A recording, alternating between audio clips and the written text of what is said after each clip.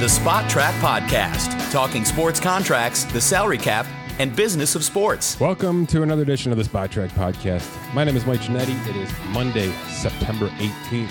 Just finished our most of week 2 of the NFL. 2 Monday Night Football games tonight to finish it off. Some interesting teams to look at, including the Saints and the Browns. Both, I think, are going to overachieve this year, but we shall see. It's early. Couple of new contracts have posted recently. We had some extensions hit, including those Saints with Cesar Ruiz, a player that was falling out of favor, switched positions, impressed the hell out of that organization, and got himself $44 million over the next 4 years. That contract is now live, as well as some of the big boys, including Joe Burrow and Nick Bosa. 2 deals we broke down not only on the website, but in full article form and full podcast form as well on SpotTrack.com. Plenty more NFL stuff coming up, including some overreactions, probably Thursday with Brandon Kravitz. But we're going to split it up today. A little bit of NBA off the top. Keith Smith has a couple of great articles that I love to talk about this time of year, so he's going to join me in just a moment.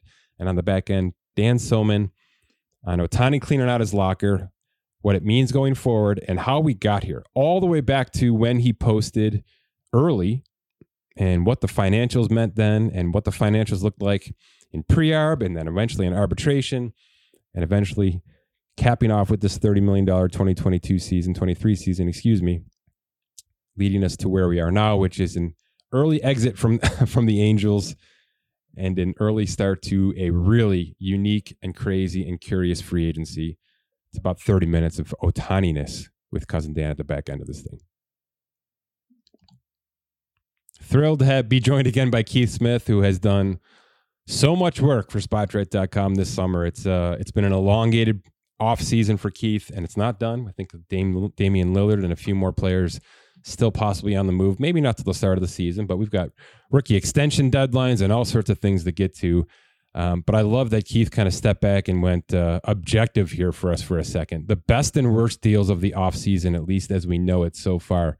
Keith, welcome to the show. Do you like this kind of work, or is this painful for you because you kind of have to put your neck out there a little bit? No, I don't mind that part of it at all. And I try to caveat it with, especially right, the best. No one's ever going to really criticize you for that, right? Yeah. Everybody's going to be like, "Hey, you like the contract we signed? This is great."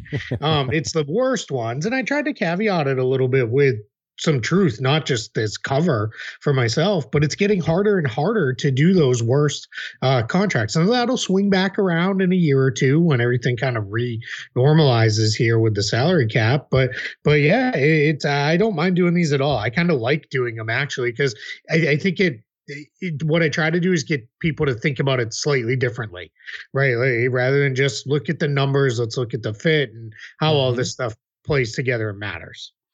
Yeah, that's the thing, right? The numbers get so big for everybody that you just kind of gloss over when you see a player sign a contract. So you have to dive into how the impact is going to be. And for the most part, it has to be immediate impact. I assume that's what you were dealing with here, right? I mean, it's not about 3-4 years anymore with any of these players, unfortunately. It's what have you done for me over the next 6 months? And then if not, get the hell out of here, right? It's a pretty fast-paced moving league, and that's why it's 12 months for you and no longer just a couple, a half a year and then a nice summer break, right? Yeah, I mean, it used to be, about as soon as Summer League ended, it was like, all right, well, I'll see you all at the end of September. And now, now it just keeps going. But yeah, it's funny with the NBA contracts, the way they kind of work now is we're seeing 2 different things happen. And one is teams are more willing to bet on potential than they've ever been, which is it's not the guy who, like, I always think this is going back a ways, but when the Indiana Pacers went all in on kind of getting Jermaine O'Neal, because it was like, hey, this guy just is sitting at the end of the Trailblazers bench, and we're going to bet this guy can be really, really good. And that obviously worked out great for them. Now, what we're seeing is it's more of the, hey, I'm fine to invest a ton of money in Jason Tatum, Luka Doncic, Jaylen Brown, because those teams are like, these guys are already pretty good. I think they'll hold. The other thing we're seeing is I almost make it kind of like Major League Baseball, to step into your world a little bit more here. Is these super long-term contracts where you really, at the end, hey, we're paying for past performance, right? It's, like the Giancarlo Stanton, Mike Trout deals where it's, hey, this thing will end 10 years from now. It's going to be a terrible contract, but, it's a little different. Now in the NBA, you have the salary cap part of it. That makes it a little more tricky. But I think with some of these, veteran deals, these teams are looking at it and saying, all right, we can live with it because we paid all this money because we wanted the guy right now, right, and we'll deal with the fallout down the line later or whatever it may be. Yeah, and it's still, I think, maybe correct me, it's still the league that everybody's tradable, right? So yeah, you can have a guy for 3 years in a 5-year contract, and you're going to find somebody to take on those last year or 2 years if you have to. And until that changes, yeah, you're right. There's really low risk in doing these kind of deals because it's just kind of a revolving door. That maybe sort of changing. I don't know. Am I incorrect in thinking this Dame Lillard stuff is a little bit of a foot in the ground moment here for the league? Is this going to be something that the other teams build on? You think? We're not going to give you exactly what you demand, even though you're a superstar. I think a little bit. I think you have two sides to this. One, I think you have the side where the teams are saying, small aging guard who's had injury issues is owed a ton of money.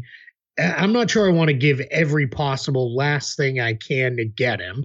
And then you have the Trailblazers saying, hey, we don't really care that you want to be in Miami. We have one chance to trade you and to set ourselves up for the future and for the long term. Yeah, we like the kids we have, but you know what? We really want, the assets that come in a trade like this. So it doesn't really matter where you want to go. Where for years and years, the kind of going assumption was, oh, player X wants to go to destination Y, it'll just get done and happen. I still think that probably happens, but I think, we're seeing it. Teams are kind of locking in and saying, yeah, no, it's not going to be just what you want. The James Harden trade, another good example of that as well, where the Sixers are like, hey, we have certain goals we want to pull off when we trade you. And that's not just to make you happy. And I think what some teams are starting to say is, why do I care how happy you are when you're not going to be here anymore? And there's only so many places you can go. And I bet even if your agent is mad, if we come with a max offer down the line, it's going to all work out just fine. Okay. Let's just tease this stuff a little bit. Let's just tease the articles because you did a lot of work here. As you said, you didn't just throw some numbers out there and hope that they stick in 6 months. I'm going to start with your worst deals of the NBA offseason. Every player here, I think there's about 10. You got about 10 here. I say 10-ish because I like to kind of play with it a little bit. But everybody's got 5-6 paragraphs to go with it. So you're explaining your data. That's for darn sure here. I think you kind of went sort of alphabetically by team. I don't know how you did this. No, it was just kind of as I wanted. Are you ranking them? So is it fair for me to say that the guy on top was the first guy you thought of? All right, so that is fair, but they are not ranked. Okay. The order was just kind of as I kind of started to write, and then as I went, because what I did was I made a big list, and then I pared the list way down on both the best and the worst, and then I just kind of picked and choose as I went and said, oh yeah, all right, I like that one. I like that. I'm going to write about this guy next. But that said, yeah, Dylan Brooks is on the top of the list. When Scott and I were talking, I was like, who should be the cover image for this? And I said, just put Dylan Brooks because everyone expects it anyway. Just let's lean into it heavy. And then I said, hopefully I can explain, as I get into where I landed with him. Okay, he's the only one I want to talk about with you. Sure. All right, because I'm an above average NBA fan. All right, I watch plenty. I dive into as much as I can just to keep up with you guys here from a number standpoint. Keith, I like this deal. I like the fit. I like him joining this team as the antagonist. I don't really care what the money is because Houston hasn't spent $1.50 since, basically buying out John Wall. I just think, especially after seeing him play, in this World Classic, I think he's really going to work out, and that money is just going to be a wash, especially from a defensive side of it. But please, give me your bullet points here as to why you think this is going to be a fantastic disaster, because I would love to see that too. Yeah. So, and I do explain in there, it's in really a better, more accurate title would have been most curious deals of the offseason, but nobody wants to read most curious. Yeah, that doesn't sell the bacon right there. Exactly. So with Dylan Brooks, part of it is, one, I look at it and I say, well, who were the Rockets really bidding against, right? Nobody else was kind of jumping in there, especially of the cap space team saying, you know what, we want Dylan Brooks. Because I agree with you on everything you said. Ime Udoka is trying to change the culture in Houston. He wants guys who will defend, guys who know what they're doing, guys he can really say, hey, I need you to go talk to young player X because I'm not getting through to him today, or whatever it may be. That's why Dylan Brooks, Fred VanVleet, Jeff Green, some of the vets they brought in, that's why they're there. They're to help, Jalen Green, Jabari Smith, Alperen Şengün. They're trying to lift those guys up into a better place with this. I don't think you're going to see the Rockets play a lot of 30 turnover games anymore, where they just throw the ball all around the gym, don't play any defense, and lose 150 to 120. I don't think we're going to see many of those anymore. That said, with Dylan Brooks, who are you bidding against? That was a lot of money to pay him. He should ideally be your fourth or fifth offensive option. Hopefully, he'll be able to control himself, and Fred VanVleet and the coaching staff will be able to control that. If they can, it's fine, at 20-ish million a year, where it landed. Because that was the other funny thing, just the way the reporting worked around this. It was 4 years, 80 million. Then it was 4 years, like 85. And then it was 4 years, 90 plus. And in the reality is it's 4 years, about 86 with some incentives in there. But it just kind of kept climbing. That's the last thing I'll kind of caveat with this one is the Rockets, if they were going to get serious about pushing this rebuild forward, these are the kind of contracts you end up having to give out. Yeah. And what they're hoping is 2-3 years from now, if it's time to move on from Dylan Brooks or it didn't work out, they can do that relatively easily. And I think they will be able to, because as I wrote in the piece, it's an overpay, but it's not what people made it out like this was the worst thing ever. But those are also, I think, some of the same people like Dylan Brooks better brush up on his Chinese because that's where he's going to be playing. I was just about to go there. Ridiculous. Yeah, I was just about to go there that, some people had him out of the league this upcoming season. So I guess in that regard, 86 million, is a bit much. I get it. The bet against yourself or, who are they bidding against for this? Comes up a lot in the NBA, especially with trades, like that. Mm-hmm. Like who was going after Rudy Gobert so hard that trade package had to happen from Minnesota, right? It just feel like every year we get something like that, and maybe this is it. I'm gonna do the greeny get up tease here. I would have had your number 2 as the number 1. That to me is a slam dunk. What in the hell? Especially because there are moves to be made on that roster. So please go read this piece. And you tell me if you agree with that sentiment, because I do think that team with that contract doesn't make sense for what's about to happen to them going forward. Let's flip to the goods. The best deals of the NBA offseason. Again, we're just going to tease this thing. Keith's got about 8 or 10 for each of the best and the worst. And you're certain to disagree with 1 or 2 of them because that's how sports talk works. Boy, you did not do. I mean, so the best and the worst both came from Memphis, essentially, right? You've got Desmond Bane. A little bit. Yeah, sticking with Memphis. And obviously, I agree with this, especially with the John Morant situation being so unknown. And I think Jaren Jackson Jr. may be taking a step back here. It just feels like he may have plateaued offensively. They're going to need this guy to be a superstar. And I think you think he's going to be, right? I do. I'm a big Desmond Bane fan. I like when players kind of show continuous improvement throughout their career arc, especially in their first few years. And I love when a guy comes back from his rookie year and he's added a little something. And then the next year he adds a little something. And Desmond Bane, when he came in, everybody knew, all right, this guy's going to be an NBA shooter. Right? That was the book on him. At least he'll be able to shoot and he should hold up defensively. So the hope was for a guy who was the 30th pick in the draft, Memphis ends with a pretty good 3-and-D player. Well, what he showed was far more on-ball ability than I think anybody thought he might have. And he can really get himself, he's starting to create a little bit with the foul drawing and those kind of things. But what got me super excited over the last couple of years, and it's going to be big for them with John Morant missing roughly a third of this season, is his playmaking. You can really put the ball in his hands and say, go run pick and roll. Go run, some of our other sets where we're running off ball actions, but you have to be the design passer. He's really stepped forward in that way. So I'm really excited for him. And I think Memphis getting him, we're going to call this a max extension because it's so close. It ultimately won't really matter in the long term. But if we're being, accurate about it, it is a less than max extension because he did get a little bit less, and he's got some bonuses in there and those kind of things. And the Grizzlies use the new in the CBA, the ability to do a 5-year non-max deal, which is also a new usage and I think a really smart one by them.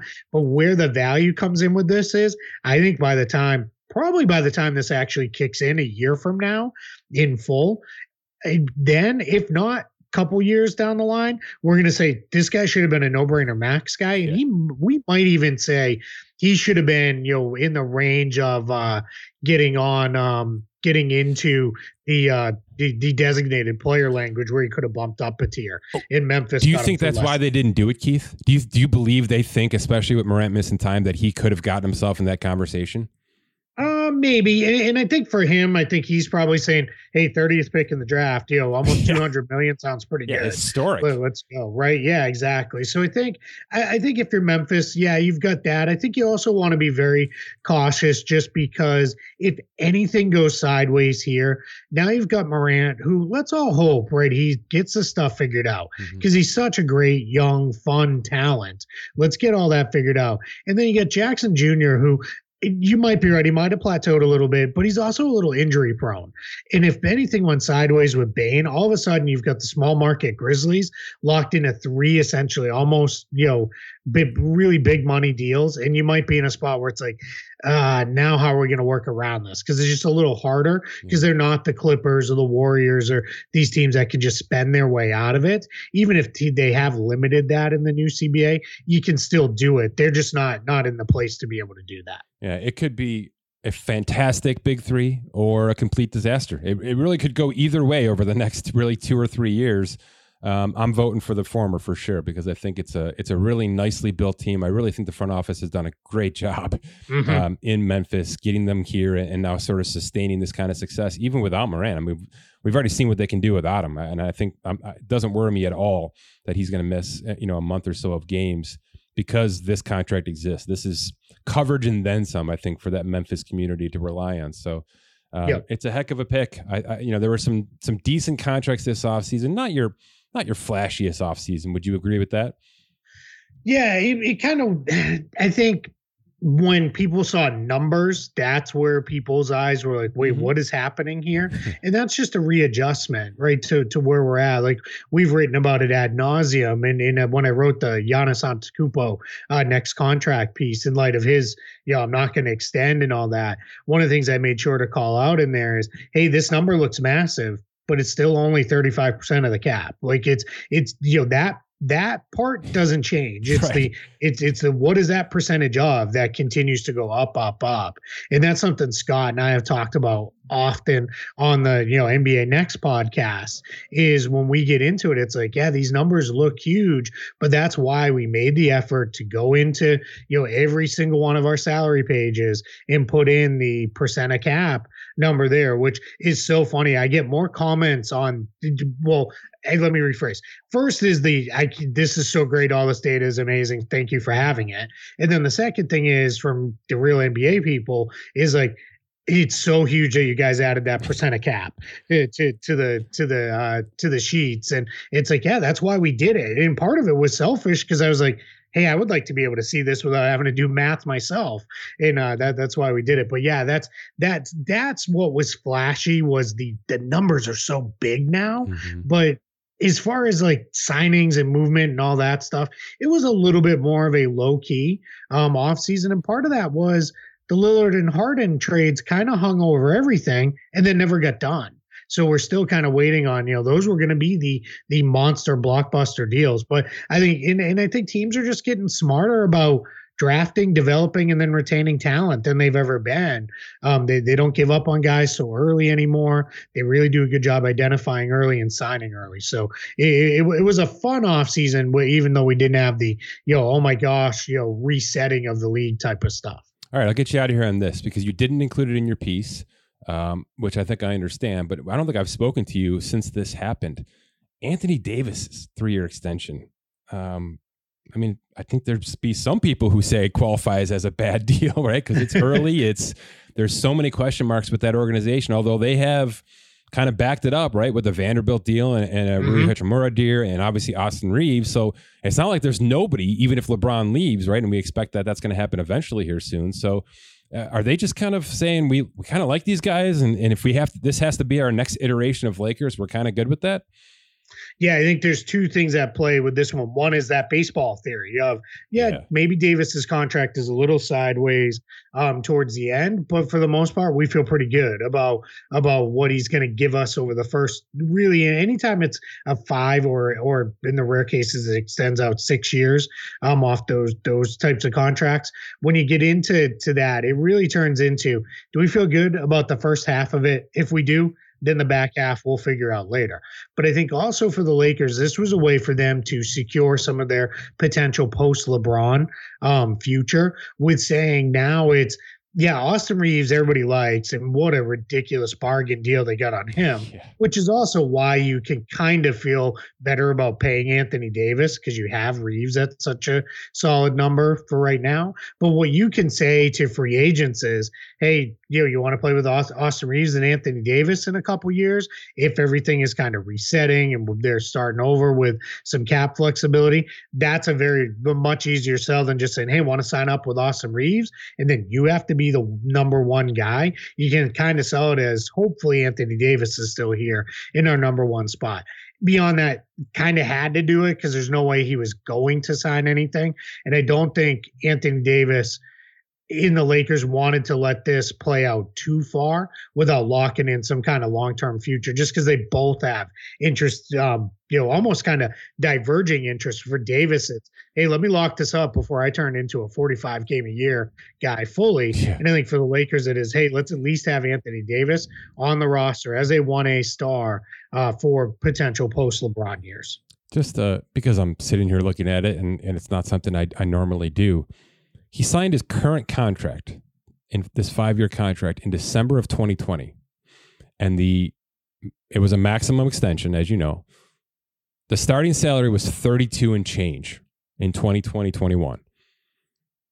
His starting salary in 2025, according to your cap projections, Keith, is 54.6. It's a $22 million increase on starting salary over essentially 4 seasons. That's what the NBA is doing right now. These are not objective numbers, as you noted here, right? This is not the Lakers valuing him. This is what a maximum contract based on percent of cap is saying everybody needs to get now, right? So it's just going to be a normalcy for 50s. It's going to be a normalcy for 60s by 2027, 28, and it's going to be a normalcy for 70s by 2030. And there's really nothing saying, otherwise right now, correct? Yeah, absolutely. I mean, we're headed to a point where the cap is going to be in a couple years over $150 million, which means, 35%, just doing quick math, that's well over $50 million in first year salary. Right. The starting salary. Right. Exactly. That's starting salary. And then you get the 8% raises on top of that. What's interesting, for the first time in history, the cap is projected to outpace the raises in growth, just year over year, because normally cap growth settles around 4.5% to 5%.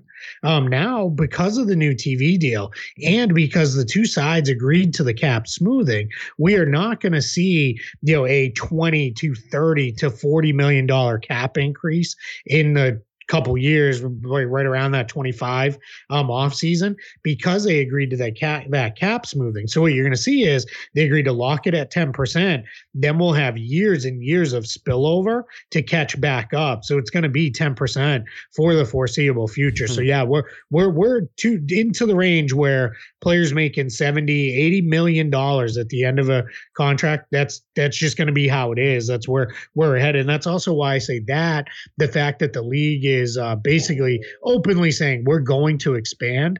That's why I say the NBA is in as healthy a spot as it's ever been in, despite some who will try to say the NBA is in trouble and all these other things. They're doing just fine. Yeah, there's going to be a world soon where Luka Doncic steps on a court and he's making $1 million a game. Yeah, absolutely. Yep. Yeah, we're getting there. I mean, and then right on the heels of him, somebody will step on the court making $1.5 million. Yeah, it's coming. That's just kind of how it goes. Like I look at it, and I see people. I get this a lot just in the world we live in, where people are like, "But why? How can a team justify paying this guy this much when his own teammate is making this much?" And I said, because his own teammate knows, hey, if I keep it up in 2 years, I'm going to be making more than what he makes now. It's just. It's all timing. That's really all it is. It's, nothing more than that. Is just, when do you happen to hit free agency? And that's, part of the way the game is played. And that's why, guys, you hear more often than not, players are very rarely going to criticize, another player's contract, because they know, hey, it's just, my time will come. It'll be there for me when I get there. It's only when it turns into, well, wait a minute, you gave role player X, way too much money. Now we're having to cut, star number 3 because it's getting too expensive. What they don't want to hear is the owners cry and complain about luxury taxes and others trying to win. And that's going to be a forever battle, I think, as long as we do this. You know what all those middle class players are actually saying, Keith? They're saying, well, if Dylan Brooks can get $86 million from the Houston Rockets now. Just to bring it back full circle, right? Yeah, absolutely. All right, yep, man. yeah, very good. There it is, right on it. Appreciate your work as always. It's all available on Spotrate.com. That's Keith Smith.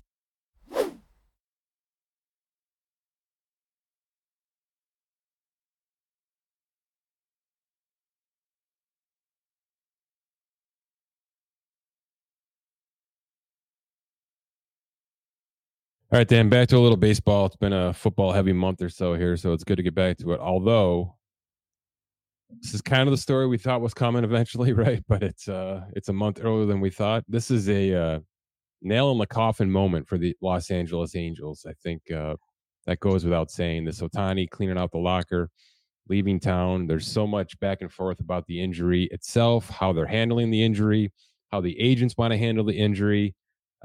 Here's what we definitively know, and please correct me if I'm wrong. There is no chance he's coming back to the Angels next year, correct? Oh, definitely not. Yeah. I mean, that writing was on the wall to me immediately following the arm injury news, where the Angels basically tried to get in front of it, saying that they offered to give him an MRI on his arm or his elbow prior to that injury. And to me, that was just sort of a shot across the table. And I haven't thought that anything would happen ever since then. So, but yeah, no chance he's back.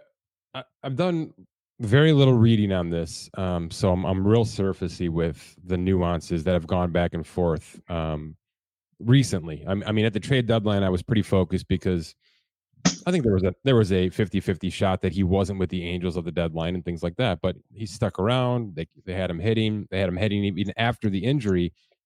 Where do you think this turned?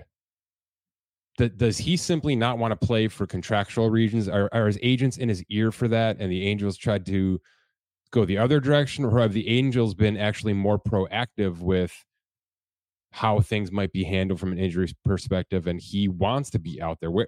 Where are we in terms of how this thing just completely broke apart? Well, I guess if you want to separate the relationship from the injury stuff, I think the injury stuff just sort of pulled back the curtain on some issues that we probably already thought were there.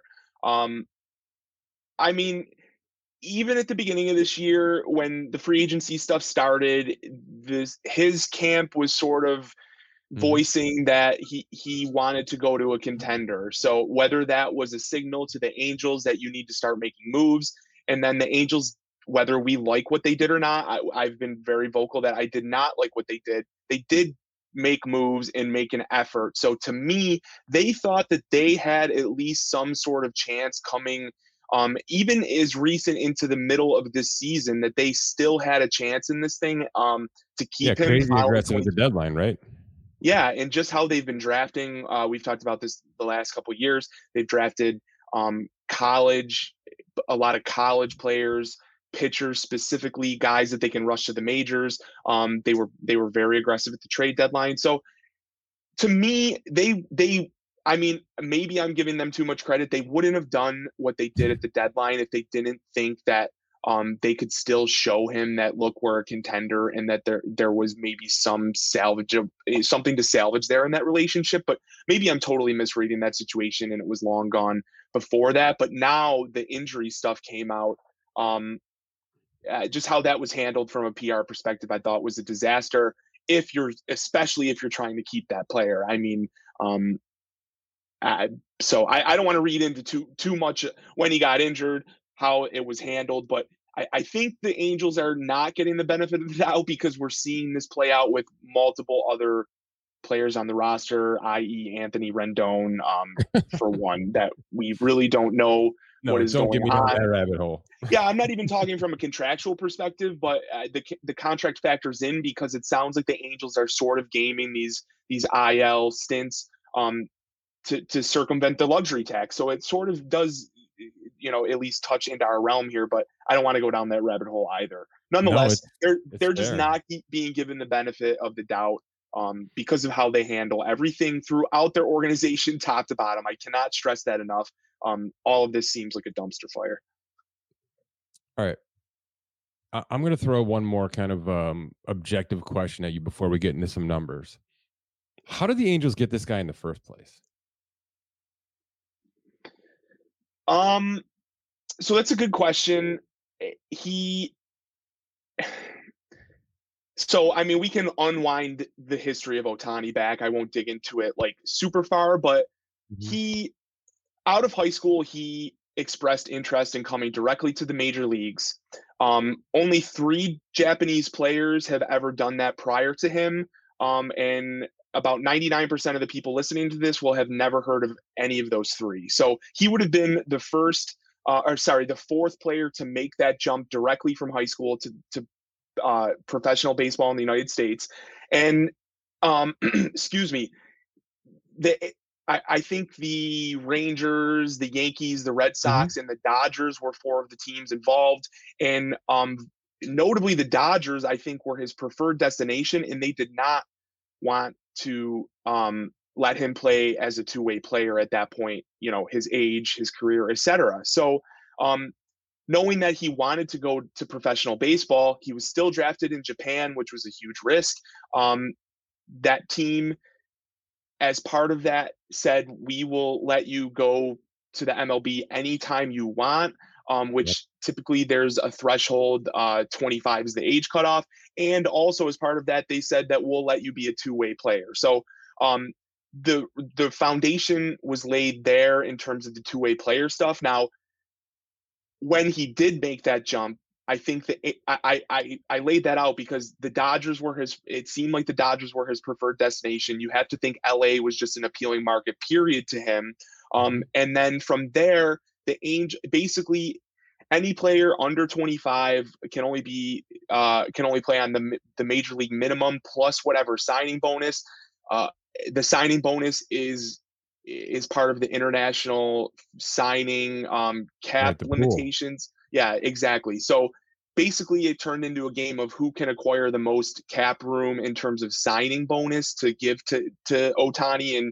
And it seems like a mixture of the destination, LA, plus the cap space that the Angels could garner at that point are like 2 of the main reasons he landed there. Now, were there other places he would have preferred to go if things went a little bit differently? Maybe. But to me, that was a very long-winded way to lay that out. But to me, that was pretty simply, it wasn't like some dying passion that he wanted to be an LA Angel or something. The two-way stuff is interesting, though. I don't remember teams pushing back on that as much as you're saying it did happen. And And the fact that the Angels were so open to that right away, it kind of goes against who the Angels are, at least for the past couple of decades, which is extremely robotic, extremely, A plus B equals C. And to bring in a guy who's a complete unicorn and just say, all right, you're going to be whatever you want to be, and to let him flourish into the player he's been for Major League Baseball, it goes against everything that I think the Angels believe in, at least publicly speaking. So I guess that's why I'm here right now. I'm not mad that they're about to lose him, because I don't think they have the wherewithal to keep a player like this and obviously do right by him. But you got down the path that I was trying to get you down, which was, why? How did the Dodgers miss on this originally? They miss on nothing. You know what I mean? And they've had some bad breaks here the last couple of, year and a half or so here with some pitching issues, but they don't miss on these players. So I think where I want to go with this is, do you think the Dodgers just simply didn't believe he was coming out when he came out? Because I remember that being a big thing. If he had waited 18 months more, and from an age and from a Japanese experience perspective, he would have been able to post at without the international salary cap and basically get whatever he wanted on the open market, knowing the kind of player he was about to be in 2 years. So, I mean, what are we talking? Tens of millions, maybe 100 million. What did he miss out on originally coming early to eventually the Angels, but to any major league team at the time when he came? Right. This is a terrible answer for this podcast, but it's next to impossible to quantify, but I'll try and break it up a little bit. So just to clarify, the initial, where I said his initial interest in coming to the MLB and the Dodgers were the leader, that was coming out of high school. Then his second time, so essentially the second time, which would be where he landed with the Angels.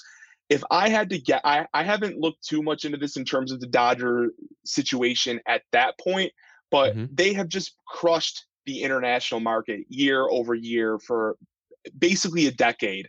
My guess would be they already had that money earmarked for other premier international players that we've seen now in their stable of guys coming over the last couple of years here. So I need to look a little bit further into that second go around, why it didn't happen, but also there again may have been concerns about what kind of pitcher he would turn into. Like, it's easy in hindsight now for 5 6 seasons afterward to look at him and say, like, well, this is who he is. But coming into his career in the MLB, there was a lot of uncertainty there. Let's just put it that way. I mean, all these guys, even Kodai Senga this year,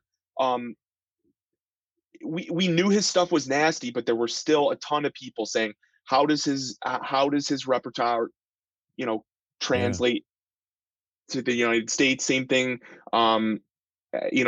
Player, on the offensive side, people say, is the MPB the same as the MLB? Is it all going to play out the same? So yeah, I think there was just uncertainty there is probably the best way to put it. All right. Contractually speaking, he gets a $2 million bonus. Yeah, he gets a $2 million bonus because of the pool. It's a $20 million posting fee. But it was early. This was the cart before the horse situation for Ohtani.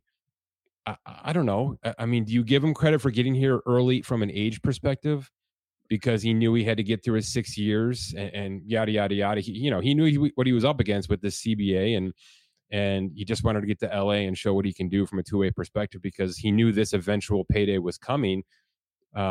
It's a hell of a lot of betting on yourself, right? I mean, most guys just wait the 2 years, take the 50 or 60 million, which is probably about right? I mean, some of these pitchers are getting about 75 million. So I don't know. Is it safe to say that if he was a two-way player, 2 years more in Japanese baseball, if he was doing this and we kind of knew more about him and there was more of a pedigree attached to him, is he $100 million player coming directly over? Probably, right? I mean, we've seen 5 for 75s now become kind of like the high bar. I think Boston just gave that out this past year. He had to be $100 million as a two-way player coming over after the threshold, right? So that is the projection that I found, was that so he came out 2 years early. If he had waited 2 years, he would have been a $200 million player, is apparently the projection. Now, it's so hard to quantify that, because part of him staying in Japan was him being allowed to be a two-way player. His market in Major League Baseball would have been different if he was not a two-way player. So to put the 200, it's projected that it would have been 200 million.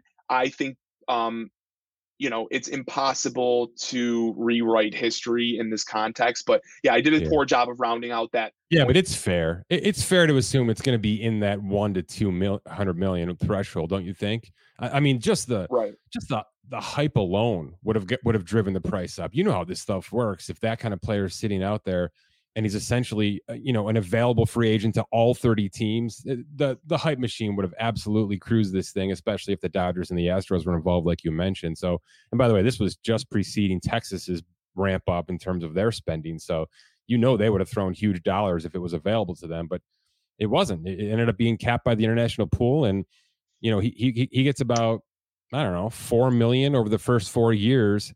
This is where I want to focus with you next before we start talking about maybe some futures. February 2021, he's still not a player yet. You know what I mean? Like, he's still like a part-time guy. He's still kind of figuring out, but he's through his pre-arb, right? He's heading into ARB 1. There's a lot of back and forth. But he signs a 2-year, $8.5 million contract to cover ARB 1 and ARB 2. I know that you have been living inside of arbitration numbers for the past 6 months, all right? More than you will ever admit to anybody out loud. But I know how many of these numbers you've seen. He certainly turned it around immediately, all right? If this was February 2021, by June 2021, we all already knew what the heck this was just going to be. And it wasn't about if he can do it. It was how long he was going to be able to do this, right? And this was 3 months after a 2 for 8.5. How much did that 2-year extension, buying out 2 years of arbitration, kill him? Because whatever that, they paid him $30 million this year, 1 for 30 in ARB 3. So we're talking $38.5 million for 3 years of arbitration for a player that did two important positions for a team that can afford it. Just give me the grand layout of what $38.5 million over 3 years is to Ohtani, and how much do you think he left on the table here?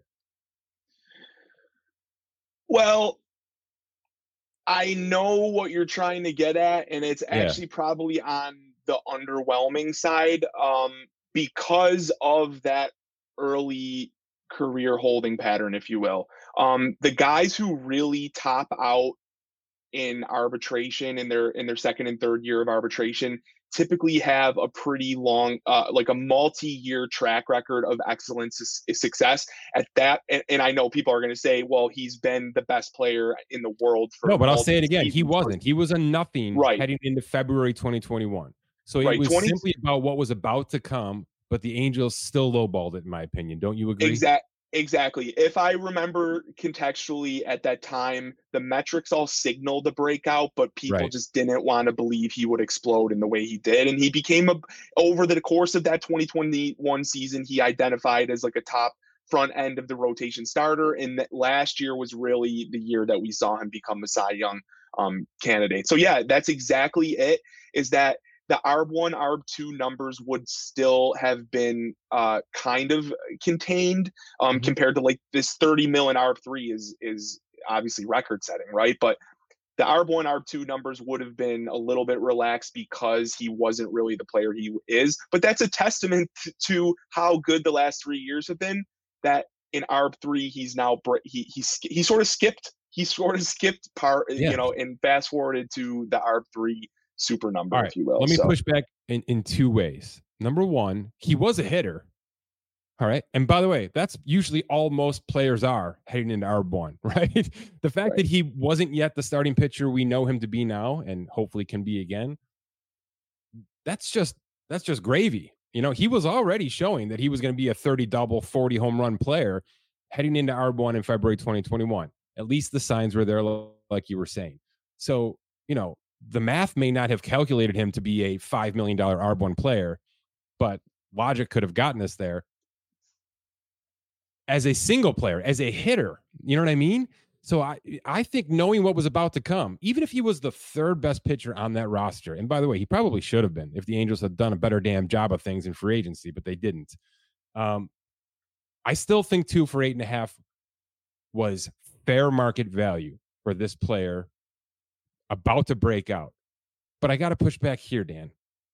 If they knew that this guy had a chance to be this guy, and they had to know, they're not as idiotic as we're all about to say they are for the next month and a half or 2 months, because I already read this morning on The Athletic by Mark Carrick, just a smear piece on this Angels organization. And we're not even there yet. He hasn't even left yet, essentially, right? Right. So there's way more coming. If they knew that this guy was about to change the franchise in a way that not even Mike Trout was able to do, right? Completely different international feel. Why lowball that first offer? Why not put an offer out there that says, this is going to be as good as we know it's going to be, and if we only have you for 3 years, we're going to do everything possible to make sure that everybody knows we tried our damnedest to keep you in 2024, including right now paying you for what we know is about to come. To me, that's where they fucked this up, Dan. That is where the train fell off the tracks immediately. And I know the immediate blowback is this guy doesn't care about money. That's why he came over early. That's why you never hear him talk about it. He lets his agents do his work. All that's probably correct. Nobody's going to say no to double what you're worth. You know what I mean? Nobody's going to say no to that. So if you offered him 2 for 20 in February of 2021 and he became the player you are, nobody's going to say the Angels overpaid him. They're going to say that they were geniuses for seeing this coming, and they're doing right by a superstar, something every other league has figured out, including hockey, by the way, right? Who it pays nobody. But we see all these defensive players or these two-way players get 8 for 64 contracts out of nowhere, and they just turn into that kind of player because the organization spends so much work and time on these players that they know where their money is best invested. I just don't think it was even close to the right decision in February of 2021 to throw $8.5 million at this guy and then expect Lucas Giolito, and Randall Grichuk at the 2023 trade deadline to change anybody's mind at all. It was just, it's such reactive work from an organization that had a chance to completely change the course of their franchise for the next 10 years by keeping this guy forever. And they lowballed it. They lowballed it right out of the gate. So I just want to get this on the record because I know a lot of people are going to look at the 1 for 30 and say, look, man, they really threw the book at him this year. They did. And what they were doing is counting, mistakes they made in previous pre-arb and arbitration salaries. But everything about this team is reactive, and reactive never works in baseball. And you can look at the Houston Astros last decade as proof of how that's going to operate for most of these organizations. So I just wanted to get it on the record. How much do you think this player is actually worth, Dan? Truly, how much is he worth over the past 3 seasons? If we're paying for what we just got, what is the top arbitration, 3-year package that should have belonged to Shohei Ohtani? Because I don't think 38.5 is even close. No. So yeah, I know we were just going back and forth about is. No, I got on my soapbox there. So no. Let's get back to the numbers. It's right though, because we're dissecting is 2 for 8 fair market value, and that's the right point. Is that we should not care if it's fair market value because they got such a bargain on the first half of that contract. Yeah. Exactly. So let's just hypothetically say 2021 happened starting in 2020. Let's wind it back a year. And say that his superstardom started even before he hit ARB1. I mean, realistically, he probably it's probably like a $15 to $20 million difference, which at surface level might not look a lot, but when we're talking about he made 38 mil over his 3 ARB years total, if we're talking about another 15 mil on top of that, huge numbers.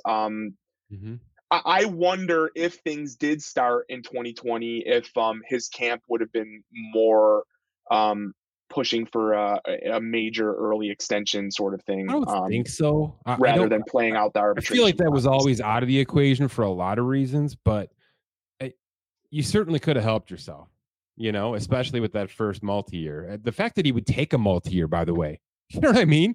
How does this guy not go year to year knowing what's coming? You know what I mean? The fact that his agent allowed a 2-year contract to happen in February of 2021 shows there was a little bit of weakness there. So the Angels could have easily pounced on this and made themselves the good guys in this whole scenario right out of the gate. I just think there was a lot of a lot of missed opportunities, obviously, not just, with the roster and with Rendon's gigantic gaffe of a contract and so many other things. But I just like to dissect this because it is a one-on-one, and even if he never comes back to be a star pitcher, but he's able to be, I've heard this before. What if he comes back and is the most dominating closer for the next 6 years? He very well could be.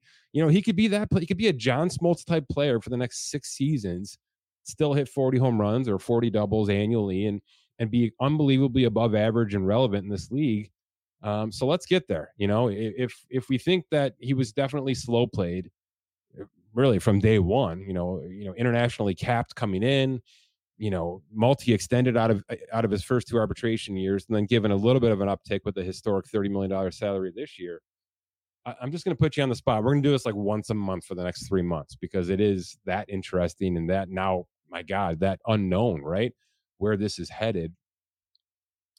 I know that just in some discussions, you feel like the best approach here, and maybe now more than ever with the injury, is this Julio Rodriguez type situation where it's a 2-part story. There's an absolute guarantee up front, but it's not a gigantic number. But then there are all these ways to get to a gigantic number with MVPs and Cy Youngs and things like that. Do you think that's still the approach, or is logic going to set in and there's still going to be 9 teams in and somebody's just going to say, let's wipe away all the conditions. I'm just going to hand you the $500 million, take it or leave it. And it's yours, whether you're a pitcher or not ever again. Do you think we get to that point where somebody just completely takes the chains away and the conditions away and says, we're just going to bet on this because we think you're worth it? Yeah, I'm a range of outcomes guy, and I definitely think that is still in the range of outcomes that some team just says, screw the model and here's your money. But I do still like, my hot take on this is that the arm injury did not cost him nearly as much money as everybody is forecasting. Because I have held that is going to be the structure of the contract. And in my opinion, the injury does not change a lot in terms of modern medicine, how we see these guys come back from Tommy John surgery, etc. An elbow injury, it is scary. But if this was, to me, if he was going to hit the ceiling side of this financial situation, it was always going to be with some sort of option included that, like if you are still a Cy Young caliber pitcher 3 years from now, we will pay you accordingly. If you are no longer a pitcher, we cannot be paying you 60 plus million a year for the next 10 years, or whatever that is. So that's why I think this is going to be a layered contract. The number is going to be gigantic, but it's going to be one of those just for reporting numbers. And when really it could turn into maybe a 4-year deal with an out of some sort after it, projecting that he is not going to be a pitcher for that long. And I think I will come back on the fact that I think it's way more projectable that he is not a pitcher long term now than it was even 6 months ago. But yeah, your reliever point we've walked down before. I'm still unsure. I don't think I think it's a no. I don't think it's yes. I don't know if I don't know. I want to hear more baseball people talk on if that's realistic to train on both sides if you're only going to be relieving. But I don't know why it wouldn't be. So but yes, sorry. Yeah. My main point is that I still think his number is massive, and I don't think the injury has dented it that much, but I'm willing to get butchered on that because literally everything is saying the opposite. So do you think one of these absolute monster contender teams are the teams that take off the conditions? Like, I'm not sure the Dodgers would, but I don't think Houston would either. Texas might. Would Texas do this? Would Texas throw $550 million fully guaranteed, no conditions? I'm just trying to get to a point of where is the team that does it going to be good enough for him to say yes to? Or is it going to be a team that's just trying to get in the mix, and the only way they can get into the mix is to take the innings pitched conditions out of it? You know what I mean? Because I agree with you. I think there has to be some level of good business built into this. He's phenomenal, and he's worth a massive guarantee, but this is just too risky now not to have conditions on innings pitched or something, even games finished at this point, games started. You could get unbelievably creative with how this thing breaks down, but at some point you might be overdoing it to the point of where his agents just their eyes gloss over, and they're saying, no, we're moving on. We've got this blank sheet of paper over here from the Rangers that we can just sign right now. So that's going to be a part of this, right? I mean, if somebody tries to get too cute, they're just going to get ripped up and thrown out probably. So I think it's fascinating as hell. Real quick on this, Dan, the only player I can think of that had, the superstar pitchers that have had UCL recently is DeGrom. Obviously a player that I've watched quite a bit, and he was able to return, and he was able to look like Jacob DeGrom in 2022 and 2023 for a minute. Is that the risk that it's just going to continue to flare up, even though you can fix this thing pretty much to 110%? It's just one of those things that it weakens to the point of where you try to go out there and throw 99 again, and it's just at some point the ticking time bomb is just going to blow. I mean, is that what? I don't have a good example of a UCL recovery where a player goes another 8 years on a mound, right? No, that's why there needs to be, like, I'm saying this from like a player standpoint also. The guy needs to be compensated, like just like Albert Pujols was a Hall of Fame player the first half of his career, gets a monster 10-year deal. He was getting paid for what he already accomplished. Yeah, right, I know. But this theory that like you're getting paid for what you already accomplished, not necessarily what you're going to accomplish going forward. There is maybe no more deserving player than Shohei Ohtani for that example. Now, I'm not even saying that somebody just owes him to make us feel better. Like, I'm not saying that, but it, like, in terms of the pitching side of things, like if somebody gave him guaranteed 3 years and 150 million with escalators that could get that whole deal up to 500 million, and the guy never pitches again, like even next year he doesn't pitch again, I think both sides are happy with that deal, right? Like you can still consider him, you can still pay him $50 million a year over the next few years and feel that good about that contract, considering like the guy is no longer playing in LA, shows up, makes an appearance in the dugout, and fans are running down to just get a glimpse of him. Like he is a major buying followers. Yes, it's like buying a social media account with 150 million users attached to it. That's what you have here, right? Right, and in Japan, like they have basically like a camera following the guy. It's like Truman TV for Ohtani. People wake up at 4 a.m. to watch him, right? Yeah, absolutely. Exactly. So there's literally a number you can put on that. I don't know what it is, or if it even comes into the 100 millions, like if we're talking about in terms of separating the two contracts here. But I mean, all I'm saying is you can pay the guy in the short term. He doesn't pitch for you, and it's still a very valuable contract to you in a lot of ways. Now, I understand a team not wanting to commit to that sort of arrangement for 10 plus years on a guy that is probably not going to be a two-way player all that time. But I do think in the short term, he deserves to get paid handsomely with outs for both sides. Like maybe he doesn't want to lock in 10 years either. He wants to stay competitive. He doesn't want to go to an organization that might, wind it back a couple years down the line. I have no idea what his intentions are, but in the short term, I will just paint a broad stroke. I think he should get paid in the short term with a number of options for the future. All right, 2 more points here because I'm having fun with this. So who cares if we run over? Isn't it fair to say, just from one side of this, that he's Aaron Judge? Right? I mean, you can take the UCL stuff away, right? I mean, Harper returned in a month and a half essentially from that, right? And I think he's going to be just fine starting in 2024. So I think the Shohei Ohtani, the hitter, which is unbelievable, is Aaron Judge, and he's a year younger than Aaron Judge was last year when he went through his big free agency. So isn't the starting point a tax adjusted version of Aaron Judge's current contract just as a hitter? So to me, that hasn't gone away at all. And in fact, it might have improved this past year because of what he was playing through, because of all the attention, yada, yada, yada. So I'm not even sure we can start this conversation less than $375 million, Dan. To me, that's like just the hitter starting point, 375, whether it's 10 or 9, 10, whatever it's going to be years. But everything else on top of that is the pitcher discussion. So to me, that's the logical starting point. He is Aaron Judge. He is his own version of Aaron Judge as a hitter. Everything else on top of that is gravy, and how they handle the gravy in negotiations is the fascinating part. But I'm not sure anybody can go south of Judge's number here.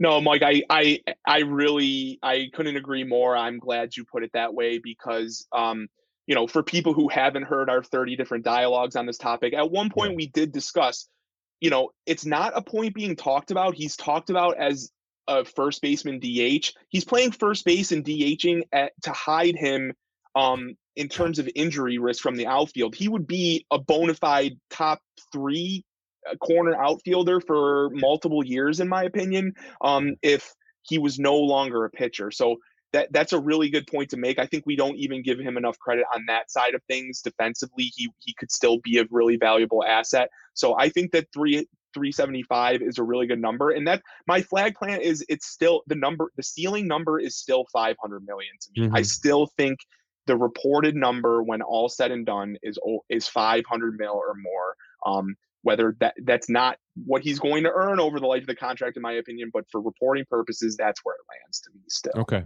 All right. Last thing, because I'm still watching the Mets on a daily basis because I'm, a crazy person, and there's not much to talk about on the broadcast because they're kind of going through the motions with kind of like a C roster right now. So I'm going to give Gary Cohen some credit here because he threw this idea out just in the middle of conversation, because that's what you do in September when your team's not in the postseason. The idea of Ohtani simply sitting out 2024, literally not signing a contract, recovering 150%, and then letting the process happen in winter of 2024 with a completely healthy Shohei essentially making the trip around of 29 or 30 teams as an absolute street free agent. Is that bonkersville because the money's here now, he's got to just take it? Or is there actually some logic to that kind of a notion? I hadn't heard it until a Tuesday night Mets game when they had nothing else to talk about. So I thought it was a phenomenally creative, objective look. Yeah, it definitely would plug multiple holes at once, sort of thing, where you're taking some of that injury uncertainty back. I mean, teams will still have a little bit of hesitation from like an injury perspective, but you're going to see him. I mean, there's going to be, showcases all over the world. Yep.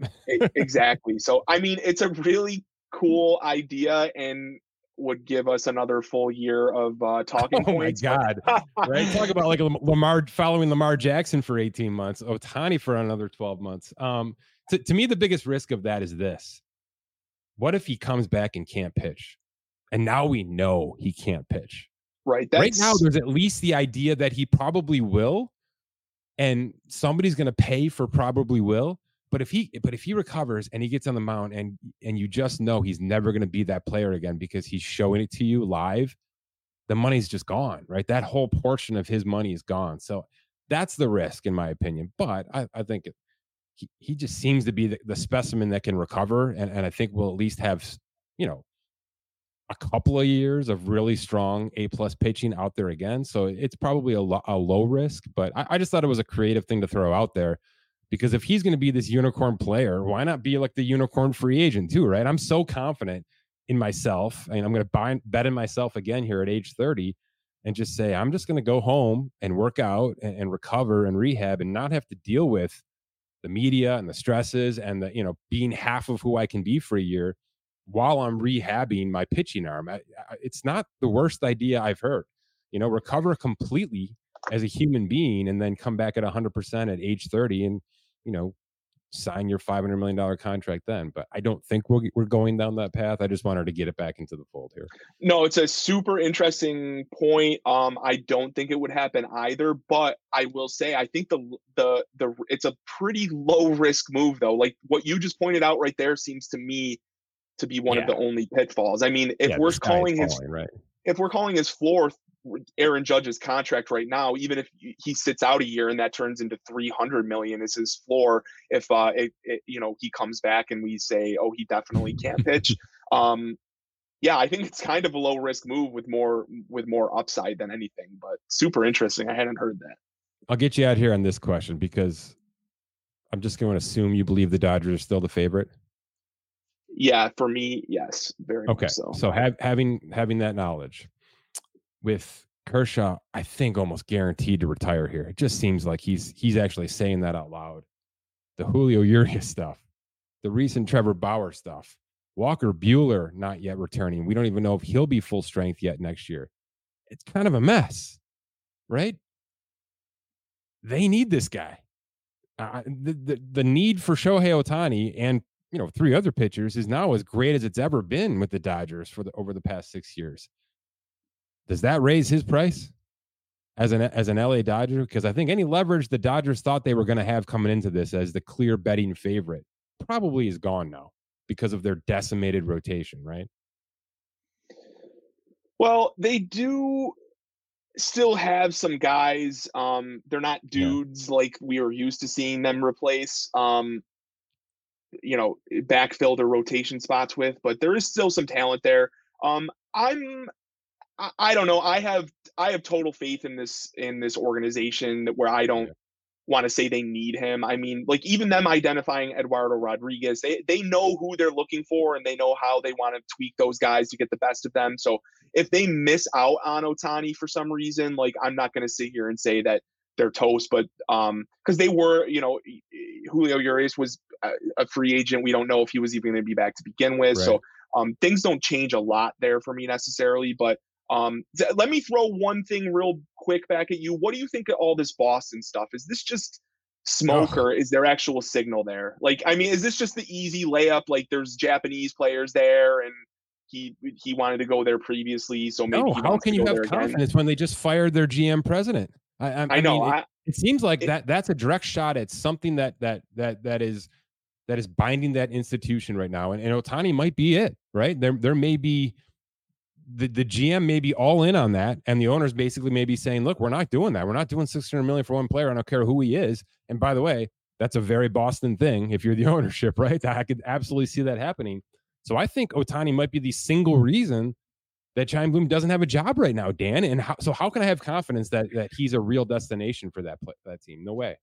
Yeah, I think it's much ado about nothing right now, but the timing seems real weird to me. All of this seems super weird, too convenient that I just wanted to pick your brain on whether that's legit or just negotiating leverage at this point in time. Just to get on the record here, well, who is your dream team for him? Let's say he fully recovers, he can pitch for 5 years. Who is the most fun team to get Shohei Ohtani right now? I have one. I never hear him either, which stinks. You go first. I'd really love to see him in Toronto. It's a huge, obviously, international scene, huge, Asian scene, and they're just loaded with young talent, but they cannot break through, right? It just seems like they have something holding them back. You bring a player like this to take so much pressure off a lot of those young superstars and just throw him into the mix. And my goodness, I like the city fit. Obviously the travel's a little bit more difficult for him, but it's a big city, big airport. And the team is just set up for this if there's an ownership willing to pay, the $600 million. But that's my dream team for him. By the way, putting him in the AL East, super fun. Yeah, no, that's super interesting. I think I heard them once mentioned as like a long shot contender, but you really don't hear about them, and it makes you. I bring that up because the only time I ever heard it did kind of pique my interest, and you bringing it up again now aligns with that. But I mean, I hate to even do this, and I've been beating this drum. I really do think the Cubs are such a sexy fit for him in a number of ways. Sure. And I do think we saw them sort of make a move towards more relevancy again this year. Mm-hmm. So I don't want to say that's like my dream scenario. But I do want to see him somewhere he'll contend. I'm sick of seeing the best player in baseball. Multiple best players in baseball buried in terrible organizations. So if that's the Dodgers, then it's the Dodgers, and I still think it's going to be, but I'm trying to be creative about it. All right, good stuff. We're not done killing the Angels. Next time we talk, let's both prepare some Mike Trout destinations because that's got to happen. It's just time. Good. It's time to continue this landslide that is the Angels. If they're going to have to pay Anthony Rendon, and they're going to have to. Let's find a way for them to pay a little bit of Trout's contract to get him out this winter as well. Good stuff, man. Thanks, Mike. All right, he's Keith at Keith Smith NBA on Twitter. He's a great follow. He's a great read, and he's great to have on the Spot Trad podcast. My thanks to Cousin Dan. My thanks to Keith. We'll be back Thursday with Brandon Kravitz. Probably pretty NFL heavy at that point in time, but you never know. The Angels may do something else ravish that brings them back into the focus. Maybe buying out Anthony Rendon. Maybe the actual Mike Trout is on the trade block stuff will be here. You never know. It is the Angels. For Scott Allen, my name is Mike Giannetti. Thanks for listening to this edition of the Spot Trek Podcast.